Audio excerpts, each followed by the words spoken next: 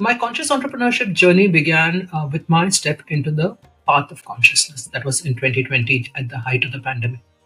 I think that before I would think was either fight or flight, mostly fight.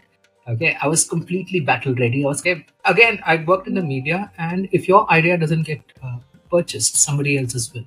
So you are looking at a fair, intense amount of competition on an ongoing basis.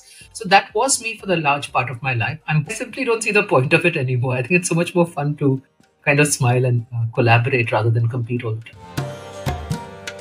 Thanks to mobile phones and social media, today we are living in an age where the real currency is human attention. Be it news or entertainment, consumers have no dearth of choices.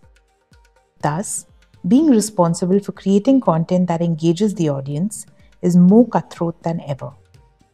Namaskar and welcome to another episode of the Conscious Entrepreneurship Podcast. Our guest this week is a veteran in the media industry. Join us to learn about her CE journey from constant competition to purposeful collaboration.